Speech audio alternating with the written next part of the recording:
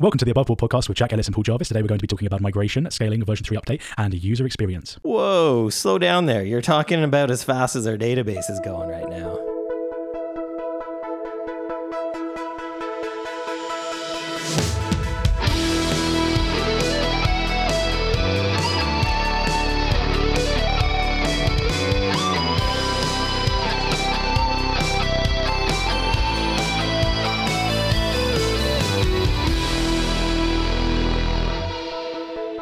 All right, my friend, welcome to, is it episode whatever? I don't know. 600. 40? 600? We are recording this on April 5th, 2021. I actually like when people say the date that they record an episode in some shows that I listen to. In case. I don't know if I'll remember to even do that next episode, but No, I like it too. I actually saw someone talking about blog posts recently talking about how important the date was. A few people were talking about it. yeah, because people gave me shit for years because I never put dates on any of my blog posts on my personal site. Anti-minimalist. You know what we haven't got on our agenda for today is the April Fool's Day prank we did. I liked it. I thought it was pretty good. I mean, it's funny. On April Fools, half of my timeline was people talking about how April Fools is stupid and people should not do April Fools jokes. And then the other half of my timeline was people doing April Fools jokes. Well, yeah, and I have got an opinion on this because people on my timeline post similar things.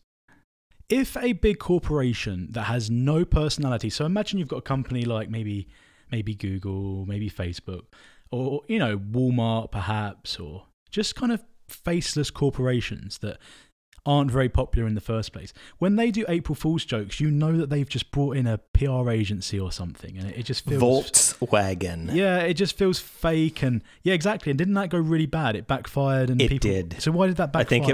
I think it might have affected the stock. Even I didn't look into it because I didn't care because I don't know. But I just saw that on the news, it said like Volkswagen April Fool's joke backfired. Okay. And yeah, it's to your point that doing something like that when you're a big faceless corporation misses the mark. You can't live like that as a company and then suddenly pretend, oh, hey, we're really funny and look, we can do jokes. Because everyone's just, it's like, Google are trying to market as being privacy friendly now with their analytics. That's pretty funny. That wasn't an April Fool's, believe it or not. No. But the point is, you can't just exist as a faceless corporation and then pretend to be all personal and everything else. And I think it was Corey Haines actually tweeted out a poll about are April Fools good? Is April Fool's good for marketing? And my first thought was, it's not about marketing. April Fools is about having fun. It shouldn't be looked at as some kind of marketing thing. When we did our thing, it wasn't a question of, how can we get the most ROI? It basically was, how can we make our customers laugh? And the process. And this is how we operate internally either. Like all day we're trying to take the piss out of each other. And so we just extended it to our audience for one day. Yeah, and whenever I think about marketing, and I know we've spoken about marketing before, but a huge part of what we do is just kind of sharing what works and what doesn't work. And I know that certainly if you're doing something like a business degree or you're writing about it, I know that would be classified as marketing. And I mean, that works good for us because that's just how we are. I don't think you can fake something for marketing purposes. I think if you're a brand that's already out there and already talking, I think an April Fool's is good. But if you're kind of doing shit things in the world and you're suddenly like, oh, hey, we're really funny. Like Facebook, has the data leak recently. I'm sure you've heard about that. Yes. You're doing all these shitty things. And you're like, hey, let's be funny. Everyone's going to they're not. No. Yeah, I mean, that's part of our brand. Like, we look at our silly cats. Oh, yeah, that's like, true. It's so a thing that people don't realize that happened behind the scenes is that because somebody tweeted, like, these guys are going to get sued. No, he said, I hope these guys get sued. I hope these guys don't get sued. No, he said, I hope these guys get sued by Google. Oh, he said, I hope they get sued. Well, that's mean-spirited. That's why I said it's good because, the grumps are getting grumpy and our customers, our customers loved it. But the behind the scenes thing is that we did actually run it by our legal counsel. Yep, we did. And she retweeted it, which I felt like regardless of how the joke landed, because our lawyer retweeted a joke that we ran past her, it was a win. Yeah, and originally the joke was going to be that we were acquired by Google. And the reason I think that's funnier because it's more believable and it's more like a troll. Mhm. That was my stance. However, the joke was more risky because it boiled down to could an average person believe this to be true? And they easily could, right? We could be. I mean, obviously, we wouldn't be acquired by Google, but an average person reading it, in terms of Google acquires businesses all the time. So we run into this position where we couldn't run with that because yes, people could believe it. Whereas if it was Fathom, tiny company in Canada acquired a multi-trillion-dollar business, it would be all over the world, right? This would be huge news. It'd be like, it wouldn't just be our Twitter. No, exactly. Sharing this. So it's obvious that it's not real. But it went down good, and I'm glad we did it, and people had a laugh. So that's all that matters. Exactly. I think it was the screenshot. Like the screenshot was just ridiculous, but it added to the joke, I think. Yeah. So I didn't see that as marketing. No. There's no UTM, KPI, all this nonsense. And no. Yeah. So migration, something happened with migration, and you wrote about it. Yeah, only 6,000 words. Some people may have read it. Some people may have seen it and gone, "I'm not reading all of that." It was a fun read for a lot of people, and it was a fun thing to write. The long story short is that after 2 years, we've now found our dream database solution that is ready to scale with us. Our forever home. Probably. The technology is called SingleStore. It used to be called MemSQL. And everything is now really, really fast and really flexible. Now, I'm going to talk quite quickly about the technical side of things of how this migration went, because I've had a few people saying, can you just mention it on the podcast and talk a little bit about it? Sure. The way I look at this is you need to do the migration before you do the migration. So what I mean by that is you need to split it up in a way that 80 to 90% of the migration is complete before you do the remainder. So the way that we do that is in the previous database, we had something called an auto-incrementing column, which is a primary key or an ID, basically. And what we did was we disabled all data cleanup before doing this. So what happens was if someone deletes a site, the data gets put into a queue and deleted right away. So I paused that briefly whilst we did the migration. And what I did was I copied all of the data up to a certain ID.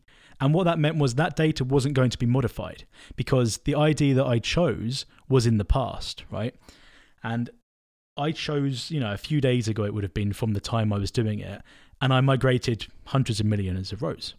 So what the logic was that when you then came around to migration day, you would only need to copy a tiny amount of them over because the majority had already been copied. And the reason it was a bit more fiddly was because we actually transformed a lot of this data. So we extracted things like UTM tags because we're now going to be offering filtering on UTM tags and everything else. And so it was a pretty intense migration. Like I said, I've written about it in detail if you head to our blog. And I suppose, so the migrating of data. Oh yeah, that's the final piece I want to talk about is the actual going live.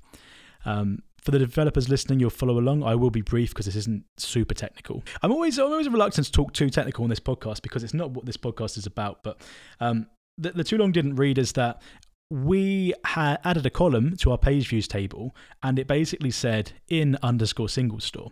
And what it meant was when we changed the kind of the endpoint front end, if you like, we made it so that it just switched over into where it was inserting into. And then, 90% of the data was already in SingleStore. And then we just pumped over the rest of it. And then all future data went to SingleStore. And any data that was in the old database that had to be aggregated was able to be run through. So there wasn't any duplicate data. And I've written about this in the blog post. So do have a look about how I did that. But the main thing was we didn't want any duplicate data coming in. We wanted there to be zero downtime. And that is huge. And everyone's always quite impressed when we sort of talk about that. And it is, it's challenging. And the final thing I want to say, again, because I'm avoiding the specifics, is no migration plan is ever going to be the same. So you might say to me, how can I do this migration? Can I do what you did? There are elements that you can copy. But every migration plan is going to take every big migration is going to take weeks of work, and the plan is going to vary. So this plan is so different from the first ever migration we did. The first ever migration we did, I look back and I can't even imagine doing that. The work, it was so hard. The first migration was migrating tons of different SQLite files into a single database, and that was not fun. But the point is, there's no fixed migration system out there. Everyone does it differently, and that's all I'm going to say, I think, Paul. And now that it's done, your mood has lightened since that's done as well. Because it was I know how much work and how much stress it was. And I know how much you like to be doing application stuff as opposed to working with data. So now that it's done, it feels like a weight has been lifted for you. It was multiple months, right? And there was nothing to show for it. And I was researching technologies. And it's funny, I always say this to you, and I think I've said it on record before, is that things take time.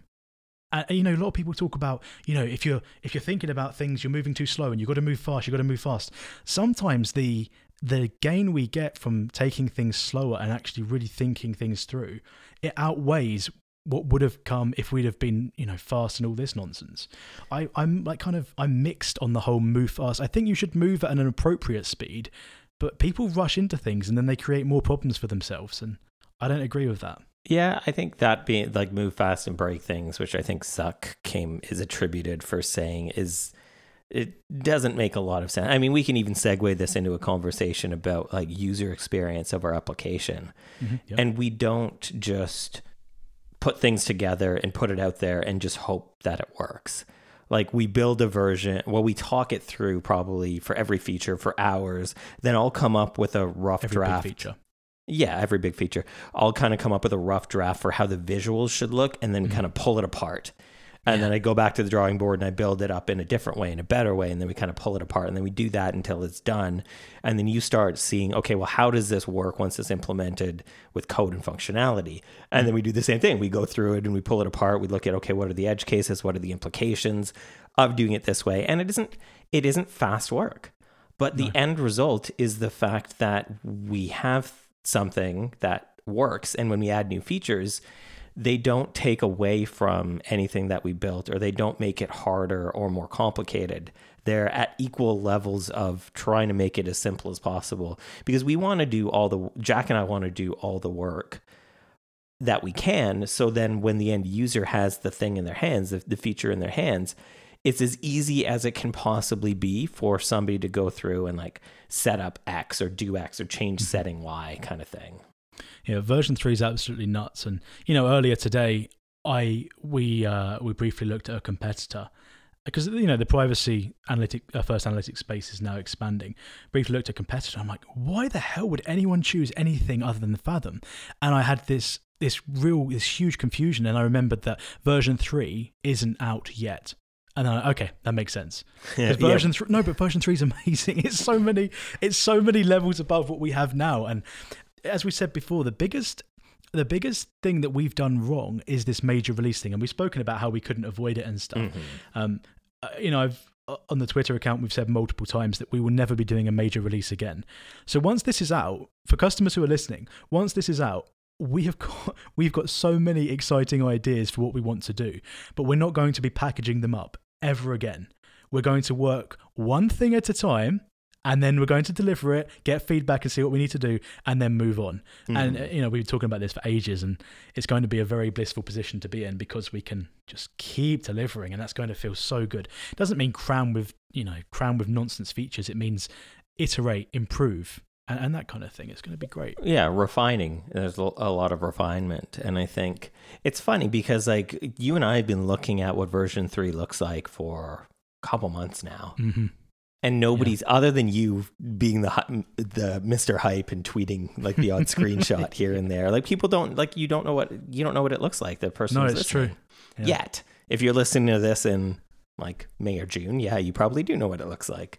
But for right this second, it's something that's coming soon, and it's coming up. So I guess the update on V3 is that we're full steam ahead still right now. I think almost all of the settings pieces have been done, right? Yeah, we haven't talked about the no, we're not going to talk about that, but we've got a secret new feature that no one's seen before, and we've built it, and it's really good.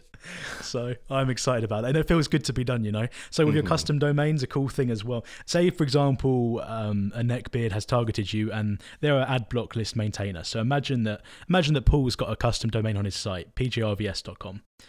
Imagine that he gets an animal generated, right, as his custom domain. So imagine it's platypus.pjrvs.com, right? So a neckbeard finds that and they add him to a block list. That can be done. We can't avoid that. But what you can do is you can generate another custom domain for the same site. So at the moment, we only allow one custom domain per site. And what I mean by that, I mean, you can use it on multiple sites, but I mean, you could only have, for pjrvs.com, you could only have platypus as your custom domain. Well, now you can have, I think we have a limit, but the point is, if you got blocked on one, you could generate a new one, have it ready in less than 5 minutes, and chuck it back on your site. It's so good. It's so good. You can block by IP, you can block by country. We're not going to talk about the other secret feature that I'm not going to talk about that, but there's so much cool stuff, and it's built and it's done. Yeah, and now we're getting this week where we're working a lot on what the dashboard looks like and how the dashboard functions, and all of the things that we're bringing into the dashboard that make it better without making it a lot more complicated, which I'm really excited, because if you think about people using Fathom, they're going to use the settings maybe 1% of the time. They're going to set it and it's done. Whereas the dashboard, most of our customers look at their dashboard quite a bit, right? So that's the screen, like that's the meat and potatoes, or the vegan meat and potatoes of the application, and we're putting a lot of work into that. It's changed a lot, but it's all been. I mean, if you look at imagine even the goals section, how we had it at first versus how it is now, the leaps and bounds are huge. And it is. We are kind of. It's annoying because I want to get this shipped. It's hurting me now. I need this. I need people to have this. I know, especially when I look at our current, like the one that customers see, our live application, and I'm like, this is good, but you don't even know. No, I know. You think you know, and you don't know. People sign up, and people are tweeting about, love Fathom, love seeing, love how simple it is. And I'm reading the tweets, and I'm thinking that exactly what you just said. They have no idea. You have no idea what you're in for. I think people that know us and have relationships with us, via support, I think of the people, the Henshaws, all the people that interact with us, I think that they know that it's going to be great and they have trust, but some people have no idea. It's just crazy. And we're going as fast as makes reasonable sense to get it out to everybody, because I don't want to keep talking about it as something that's coming. I want to talk about it as something that's in your hands and being used. Yeah. So no, we're doing very good on version 3. We're still aiming for this month. Nothing's changed there. We're really grinding away on these final few things and making sure we've got everything right. But lots and lots of progress. One thing I'll talk about, I want to talk about scaling. I mean, we've got a few things going on in this podcast already, but different companies having to try to scale things and how it differs between a big company and a smaller company. And so I talked to the single store team today. So it's really funny. They really enjoyed the blog post that I did because it paints them in a good light. And we have no partnership with them beyond them helping us get our database sorted, right? We're a paying customer. But they were interested in how we found them, how we decided, that kind of thing. And it's funny because they're quite a big company. I didn't realize how big of a company they are. And they've recently had a big amount of investment. And one of their goals is going to be to try and scale our experience. And it's interesting because the experience we had, we actually spoke to people, right? And it was a very personalized experience. Well, how do you scale that? Imagine you're a big company and you want to scale that personal experience. They might be thinking of things like, can we introduce different content? Can we do this? What are your thoughts on how a big company can scale things in a cost-efficient way? Because it's not something I ever think about. Yeah, I mean, in some regards, it's a manual scale. It's not like you can just turn the dial up and spend more money on ads for that to happen, because part of why we like working with them so much and why we ultimately chose them over any of the other competitors was that personal touch. Yeah, that exactly. You being able to get on the phone with a salesperson who is super knowledgeable, who connected you to an engineer who's super knowledgeable, who's able to problem solve and work with you on the schema and all of those things. I mean, it's hiring more people who are as good as the people that you spoke with, and ramping up hiring for that, I would assume. I mean, and the thing is too, like it's a very different business model. Like they obviously have funding, and they are of greater scale than I think we might ever be.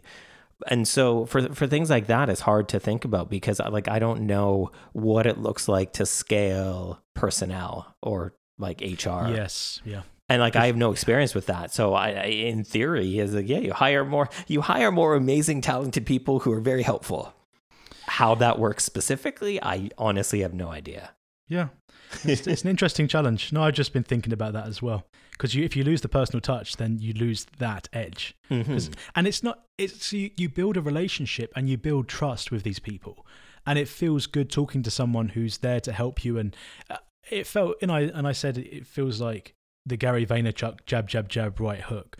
I know what that sales process looks like, but I like it. I like, if I'm sold to that way, I like it. It's like you're going to invest in this relationship without asking for anything.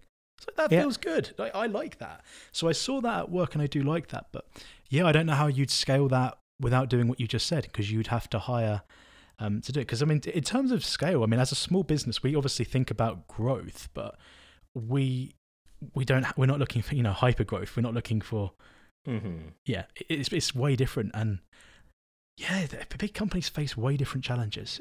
It's interesting to try and think about that. Yeah, and I think it depends on the type of customers too. Like with somebody like us becoming a customer of theirs, there does have to be some handholding there.